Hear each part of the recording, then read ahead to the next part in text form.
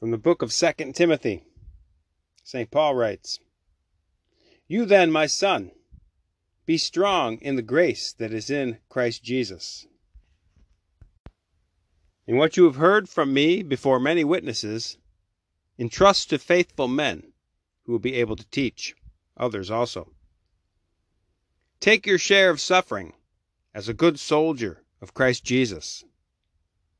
No soldier on service gets entangled in civilian pursuits, since his aim is to satisfy the one who enlisted him. An athlete is not crowned unless he competes according to the rules. It is the hard-working farmer who ought to have the first share of the crops. Think over what I say, for the Lord will grant you understanding in everything.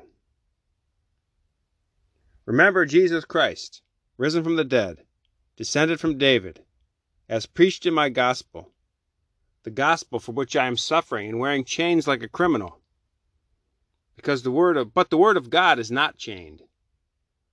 Therefore I endure everything for the sake of the elect, that they also may obtain the salvation which in Christ Jesus goes with eternal glory." St. Paul's here speaking about redemptive suffering. He's in chains. He says he endures everything for the sake of the elect, that they may obtain the salvation which is in Jesus. St. Paul's uniting his sufferings with Jesus' sufferings and offering it for the salvation of his flock. The saying is sure, if we have died with him, we shall also live with him. If we endure, we shall also reign with him. If we deny him, he also will deny us. If we are faithless, he remains faithful, for he cannot deny himself.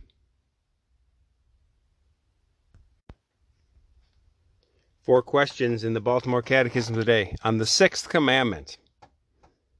What is the sixth commandment? Thou shalt not commit adultery. And what are we commanded by this sixth commandment? We're commanded to be pure in thought and modest in all of our looks, words, and actions. What is forbidden by the sixth commandment?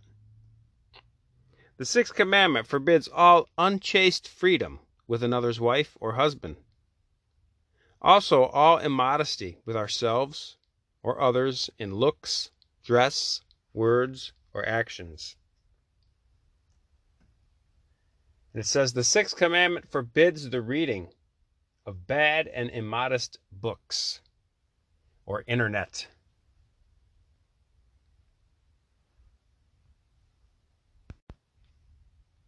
Latin for the day. Sanctificetur, Nomen, Tuum. Hallowed name yours.